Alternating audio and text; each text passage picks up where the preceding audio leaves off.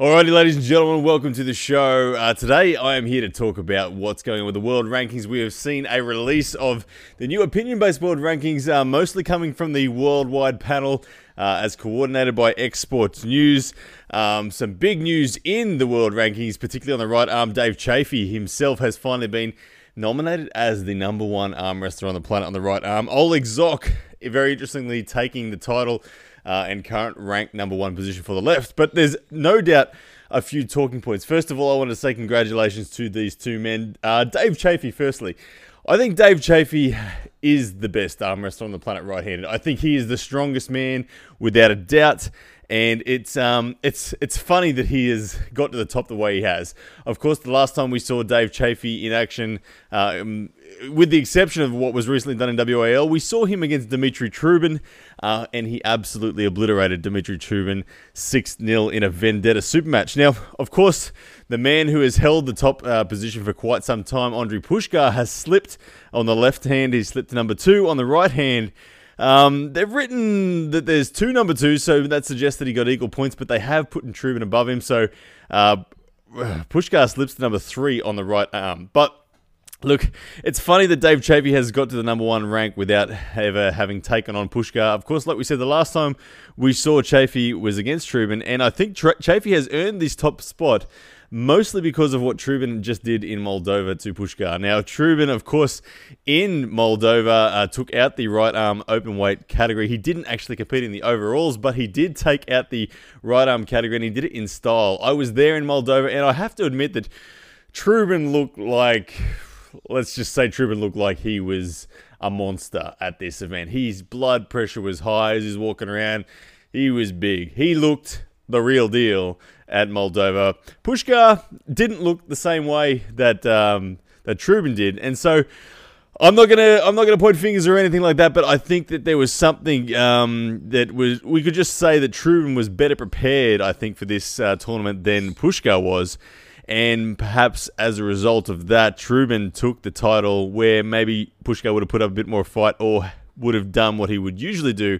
But Trubin was looking good. We've got to give credit to him where credit is due. At Moldova, Trubin was looking very, very good. But thanks to Trubin beating Pushkar and thanks to Chaffee beating Trubin 6-0, we've had Dave Chaffee now elevated to the number 1 rank in the world. Now, what does this mean for Dave Chaffee moving forward? It's probably not the way that he wanted to get to the number 1 rank in the world, but he's there now, and he deserves it, and well done. But, interestingly, he's got a match against, Gennady Kvikvinia in arm fights in November. Now, Gennady's been in and out with injury. But to be honest, I think Gennady was ranked in there somewhere about number 13.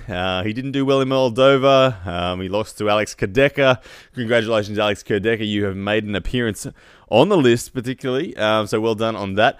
But Gennady Kvikvinia is not in the league of Dave Chaffee, and I don't know what's going on with this match, whether it's still going to happen or not, but it really shouldn't be happening. If anything, we all know it. We've all said it a million times. Dave Chaffee should be taking on Pushkar. Even though Pushkar has now slipped to number 3, Pushkar has held the number 1 rank for such a long time. He is, when prepared, probably the other guy on the planet outside of Dave Chaffee that is the most dangerous in the world. And we need to see Chaffee v Pushkar. We don't need to see Pushkar v Saplenkov. I know it's locked in. I know the marketing has been done for a long time, and we're going to have to just deal with Pushkar versus Saplenkov. But please, let's make Chaffee v Pushkar happen at some time in the very, very, very, very near future, because that is a match that the world wants to see, and it would be a tremendous one. And I think Dave Chaffee would win it anyway. But it would be a tremendous match. A well-prepared Pushkar, a well-prepared Dave Chaffee. It would be outstanding. So anyway, that is the ranks for the right arm. Other talking points on this one is, of course, the Michael Todd number 4, Devon Larratt number 5, Jerry Cadorette number 6. Of course, these 3 guys just had a bit of a triangle of victories going on in the WL in very recent times. Michael Todd claiming the hammer, but he did, of course, lose to Jerry Cadorette. And, of course, Devon Larratt beat Jerry Cadorette. So there is that triangle going on. Who gets the order there? It's tricky to say, but I think it is fair enough that those 3 round out number 4, 5, and 6. Then Levan Sanganishvili, and then a few of the lighter weight guys, Ruslan Babayev, Evgeny Prudnik, and the list goes on from there. But I do think that it is a good list. It's not bad. I think it's pretty accurate. The only thing I don't agree with is probably the fact that Trubin sits there at number 2. I just think he was better prepared for that tournament in Moldova. And Andrei Pushkar and Dave Chaffee should happen because those guys are awesome and we need to see it.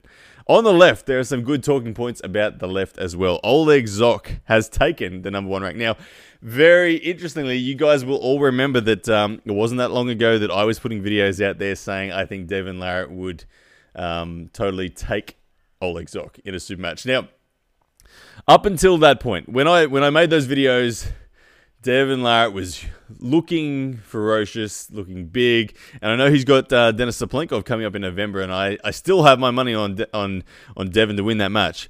But Oleg Zok impressed me in Moldova to a level that I didn't think was possible. He didn't get out of a trot, and he took care of everyone on left.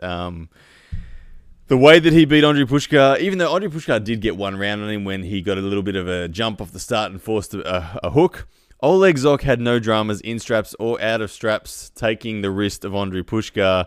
And like I said, I know Andrei Pushkar didn't look as though he was in the best shape he's ever been in, but Oleg Zok did it with ease. And now we know this match was a real match. I know that when there'd been talk out there about their last tournament, I think it's the Lviv Cup, where it looked like Andrei wasn't trying. It looked like it might have been a bit of a rigged match or a setup match, and Oleg was just walked through the park with that one. But this one, this one was for 10,000 euros. So you can be certain that Pushkar was wanting the money. And so, given that it was for 10,000 euros, this match in Moldova, Oleg Zok took it, and he took it in style. And so, to me, Oleg Zok is absolutely deserved of that number 1 rank. And I think that he is the man. Now, what does that change in my opinion when it comes to Oleg Zok versus Devin Larratt? I'm sorry, Devin, I am an enormous fan of yours, but yes, it does. For me, Oleg Zok will beat Devin Larratt. I think that it's over. I don't think that Devin Larratt can put the brakes on Oleg Zok's top roll.